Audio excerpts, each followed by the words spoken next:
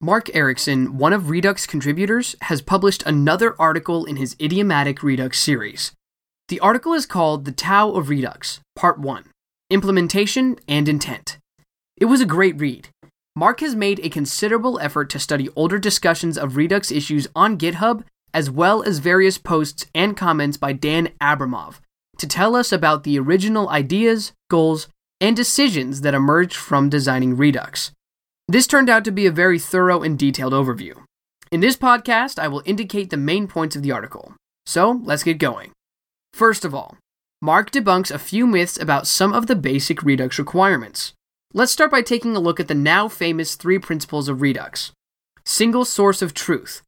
The state of your whole application is stored in an object tree within a single store. State is read only. The only way to change the state is to emit an action, an object describing what happened. Changes are made with pure functions. To specify how the state tree is transformed by actions, you write pure reducers. In a very real sense, each one of those statements is a lie. Single source of truth is wrong because, per the Redux FAQ, you don't have to put everything into Redux. The store state doesn't have to be an object, and you don't even have to have a single store. State is read only is wrong because there's nothing that actually prevents the rest of the application from modifying the current state tree. And changes are made by pure functions is wrong because the reducer functions could also mutate the state tree directly or kick off other side effects.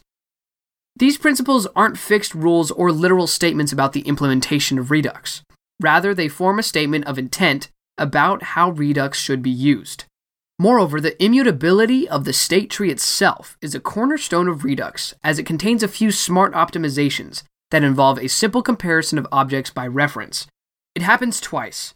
First, in the Redux itself, before any calls to subscribers, and then independently in the React Redux package as a part of the connect method, which also performs a shallow comparison of all current component props with previous props. Redux itself won't break if state is mutated. Redux will just not notify subscribers when the whole state object reference is the same, or connected components won't be re-rendered when particular slice of the state is mutated so it's shallow equal. We also know that action objects should be serializable. In other words, they shouldn't contain symbols, promises, and such. In fact, this is not an actual Redux requirement, but rather a recommendation that is meant to facilitate debugging and is crucial for time-traveled debugger. Redux's primary goal is to make state mutations predictable. Constraints like immutability and serializability largely exist to make those development use cases possible, as well as making it easier for developers to trace data flow and update logic. Redux combines those multiple stores into a single state tree to make debugging, state persistence, and features like undo, redo easier to work with.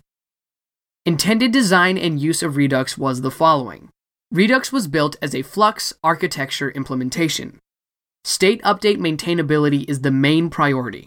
Action history should have semantic meaning, meaning that action types should have some kind of meaning and information. The Redux dev tools and other logging utilities display the type field for each dispatched action.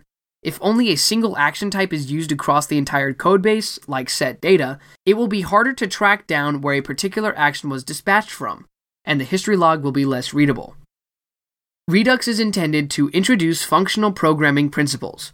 This includes FP basics such as immutability and pure functions and ideas such as composing functions together to achieve a larger task, but not going deep into abstract FP concepts like monads or endofunctors. Redux promotes testable code. Reducer functions should be organized by state slice. Update logic and data flow are explicit. Redux does not contain any magic. Everything is intended to be explicit, clear, and traceable with minimal abstraction. Redux's API should be minimal. The best API is often no API. Redux should be as extensible as possible. This ties in with the minimal API goal. Mark, the author of the article, has certainly dedicated a lot of time to researching and reading back through early issues and discussions. A substantial list of links to the sources is provided at the end of the article. Thank you, Mark, for your effort and your excellent content. Code with React and prosper.